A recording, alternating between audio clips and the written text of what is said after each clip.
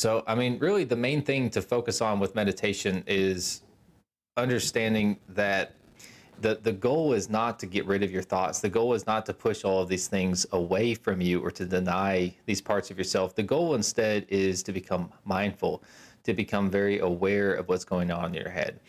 And there's just kind of this misconception that you're supposed to be running from the things that are bothering you, running from all this stuff that happens in your skull, all these little things that pop up, like the intrusive thoughts, for example. That was one of the big things that I struggled with to get over for a long time, just because I have OCD, and struggling with the intrusive thoughts, the constant intrusive thoughts, was like so frustrating for me. And it took years and years and years for it to start to kind of sink in that, like, those thoughts, like, they produce this physiological response. They make you feel guilty. They make you feel as if something bad happened, as if, something is going on, as if you did something wrong. And the thing is that, like, it takes some time to start to kind of, on a physical, visceral level, understand that those things are not accurate. They're not true. They're just thoughts. They're just in your head, right? And everybody goes through that to some extent, right? Everybody goes through that problem where they feel that, like, their anxiety, for example, like, they feel like these anxious thoughts that are coming up, and they're producing this physical reaction. They're producing this state of stress, basically, that they have to listen to that, or they have to follow that thought down to its natural conclusion.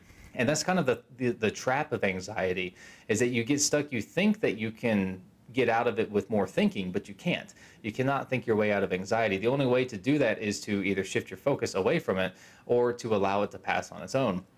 And it's really hard to let those things just kind of slip by you without getting attached to them, especially if there's something really bad and negative, because you're hardwired to focus on what's bad and negative. You're hardwired to fixate on all of the toxic stuff, because that's what you need to protect yourself from, right? Your brain wants to keep you alive. Your brain wants to keep you safe. So it's going to notice whatever's wrong, and it's going to hyperfixate on that because it wants to fix it. And that's not a bad thing. The issue is when this stuff that it thinks is protecting us from it's not that big of a deal, right? Maybe it's an angry customer, maybe it's your ex, maybe it's something like, it's not a lion chasing you through the jungle. It's something that's in your head, something intangible. And it doesn't mean that it's not important and that you shouldn't be worried about it. But what it does mean is that, like, you should not be living in that state of stress, that state of heightened arousal, of fight or flight. And that's where we get stuck so often. That's something I'm struggling with a lot. Just because it's like, it's not hard for an anxious thought to activate that feel. It's not hard for that to start to create that sensation in your body that, like, something's wrong, because as soon as you get anything that's stressful, like, you have this physical reaction to it, right? So the process of meditation is learning to just kind of allow those thoughts to be there without running from them, without being attached to them. Because if you run from it, then you get into this avoidance pattern. You get into this cycle where you're just constantly running, where you're constantly trying to get away from something. And that's not a good place to be in, because, like, you're going to be constantly bombarded with all these negative thoughts. If you're always running from them, then, like, you never stop running. On the other hand, if you give into those thoughts and you kind of let them pull you down, if you let them take your energy, if you start throwing fuel on the fire, that at the same time, that's going to magnify those thoughts. That's going to make them worse. It's going to make them bigger, right? So the goal is to find this middle path, this place where you're allowing the thoughts to be in there, but you're not allowing yourself to get swept up in them. And the analogy that I like to use, and I talked about it yesterday, is if you're sitting by a river and you're watching debris go down the river, like sticks and leaves and flowers and ducks, whatever else. I don't know if ducks count as debris, but we'll throw them in there with everything else. You're watching these things float by. You're not attached to them. You're not running from them. You're not trying to influence them. You just observe them, right? And that's what you're doing with your thoughts during meditation. Everybody thinks that you have to sit down and be thoughtless, that you have to be devoid of anything going on in your brain, that you have to fall into this place of peace. No. This is the time that you sit down and you practice mindfulness, the time that you practice being aware of what's going on inside of your head, not trying to force it out.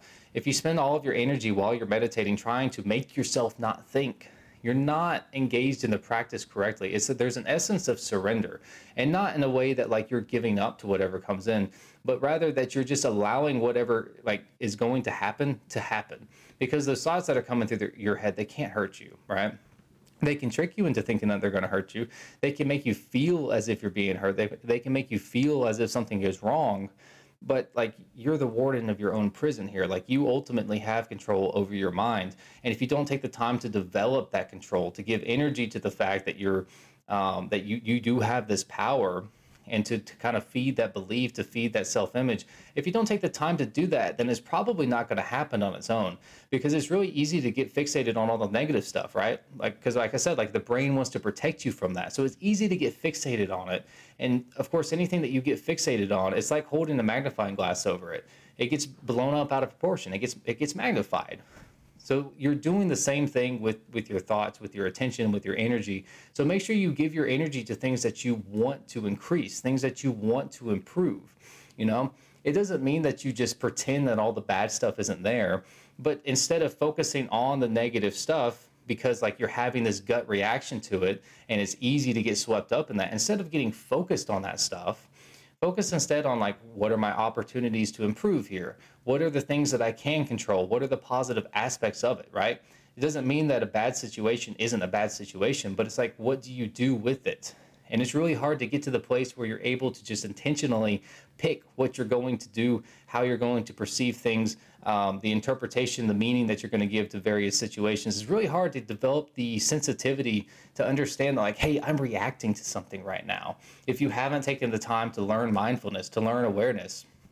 And so that's like, it's a really valuable thing, because once you start to have this practice where you're sitting down and you're aware of your thoughts and you're just kind of watching them happen, which is a great place to be, and it's very relaxing. But once you develop that sensitivity, you start to notice, like when you're out in public, you start to notice that like you bring that same level of awareness into all your interactions, into everything that you do. You start to become just like, you start to notice things that you didn't notice before. So you're going about the same routines, but now you notice, hey, like I've got this nagging feeling that I've never noticed before. And once you start exploring that, it starts to become very obvious, right? And it's like sitting in a room and listening to white noise. It's like if you're not paying attention to the white noise, to the AC going off, to the traffic outside, whatever it is, if you're not looking for it, it's really easy to miss it. Okay. But once you start to listen for it, I mean, you can do it right now. Like, what's something in the background that you didn't notice that you can hear, but it's there. And when you take a second to pause and you listen to that, it really pulls you into the moment. It pulls you into the present, because there's a whole lot of stuff going on all the time that you are not aware of. Okay. There's a lot of stuff happening that you're processing, but your higher brain is not processing it, right? The prefrontal cortex is taking a nap. Because why? Like the reticular activating system is like taking all this information in, but it says, okay, we don't need all of this. We don't need to focus on all of this. Let's only focus on the stuff that we deem important, the stuff that we see as being like needed. And whatever you give your energy to the most consistently, that is what your brain is going to think is needed. That's what it's going to think we need to focus on. And it's very much an unconscious process, which is the kind of the pain in the ass part of it. It's very difficult to see these things that are happening, like the little things that we do throughout the day, the hidden motives that we have, the feelings that we mask, the feelings that we ignore, all the stuff that's going on below the level of our conscious awareness. It's really hard to notice this stuff because it's unconscious. Like, we're not asleep, we're not just completely oblivious, but it's kind of like the white noise. It's like we don't notice it until somebody points it out to us, right? And so what meditation does is it gives us a time, I guess it's a time set aside to practice this mindfulness, but we don't just train to train. Like we use this for a practical purpose. We take this out into the real world. We leave that meditation session and we go out and we become a little bit more mindful.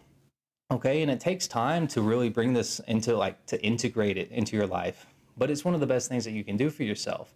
It lowers your stress. And it's not because like it suddenly just makes you not stressed out anymore. It makes you more and more aware of the things that are stressing you out. It makes you more aware of how you are reacting to that stress, which is super important. And it teaches you that you don't have to feel that stress, because if you just allow it to pass through like the stick or the duck floating down the river, you just watch it pass. And it's like, yes, it will hurt you for a minute. You will have a physical reaction, like a visceral gut reaction, when somebody says something that upsets you, when somebody's really rude to you, when somebody says something hateful to you, when somebody says something hurtful to you. Like there are going to be physical reactions to circumstances, right? That is going to happen, but they're usually pretty quick unless you give energy to it. They're usually, they don't last that long, right? So once you start to learn to bring awareness to these things, they don't just run in the background. They're not running below the level of your awareness anymore. You notice it. And when you notice it, you can decide, hey, do I want to feed this or do I just want to let it go? Okay. And you're going to mess up. You're going to still give energy to the wrong things. I know I do.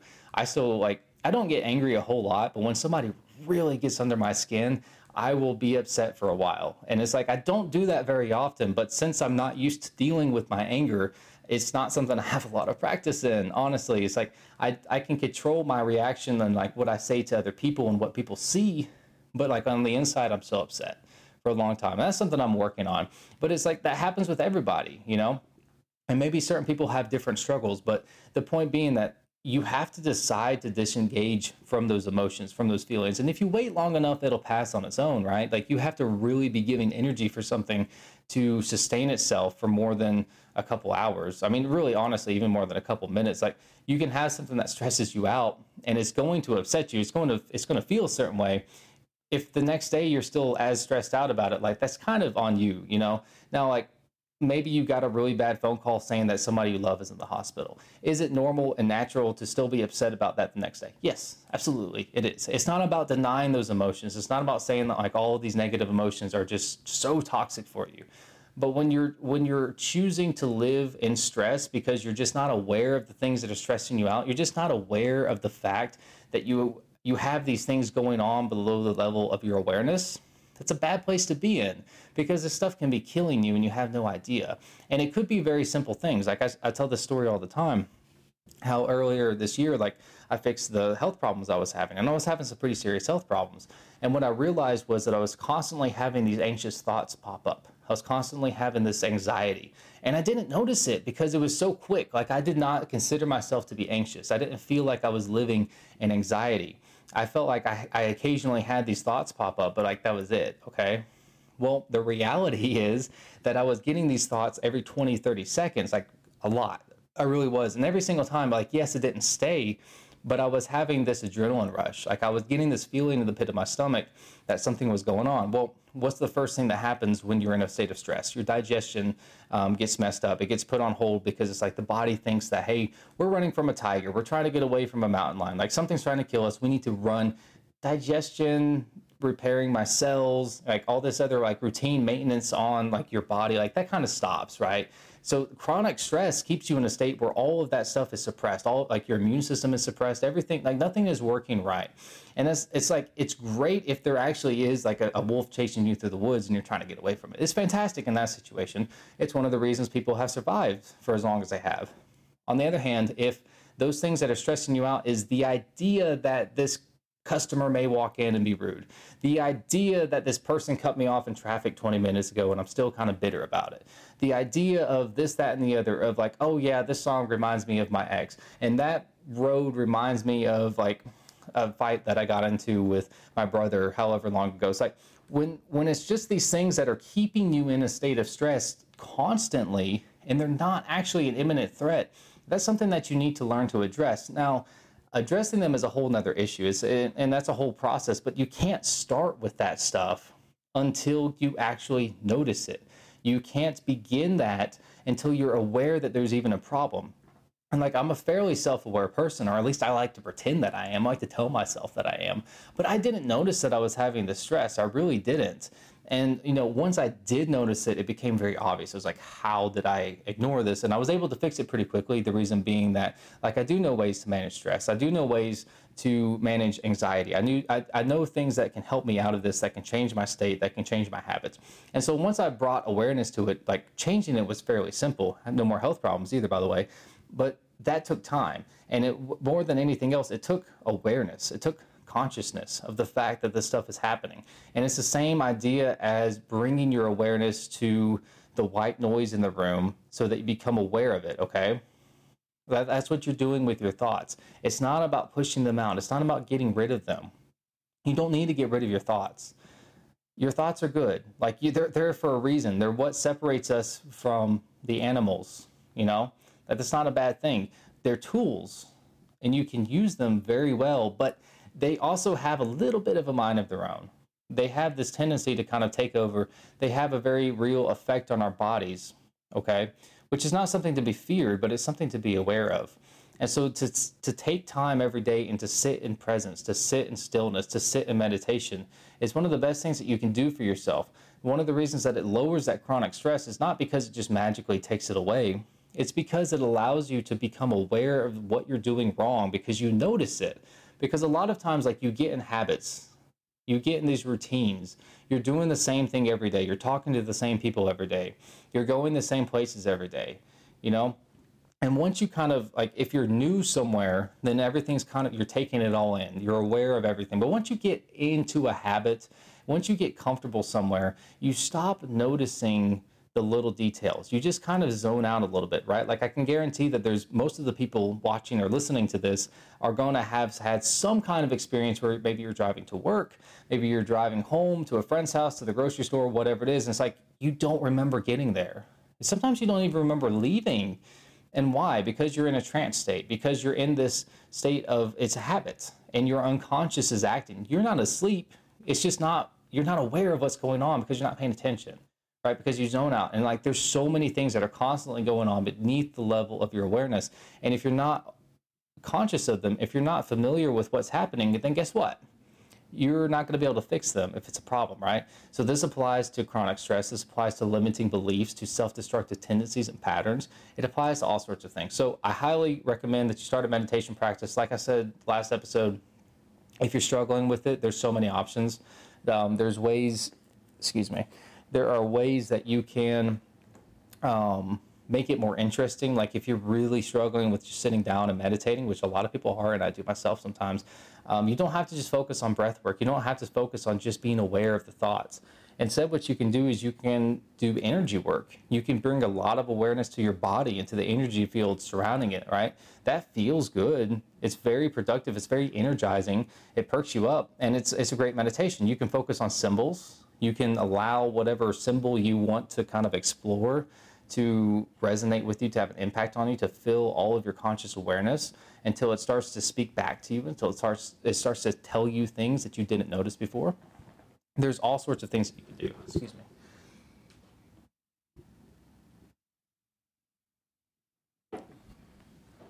Moving meditation as well is a great one.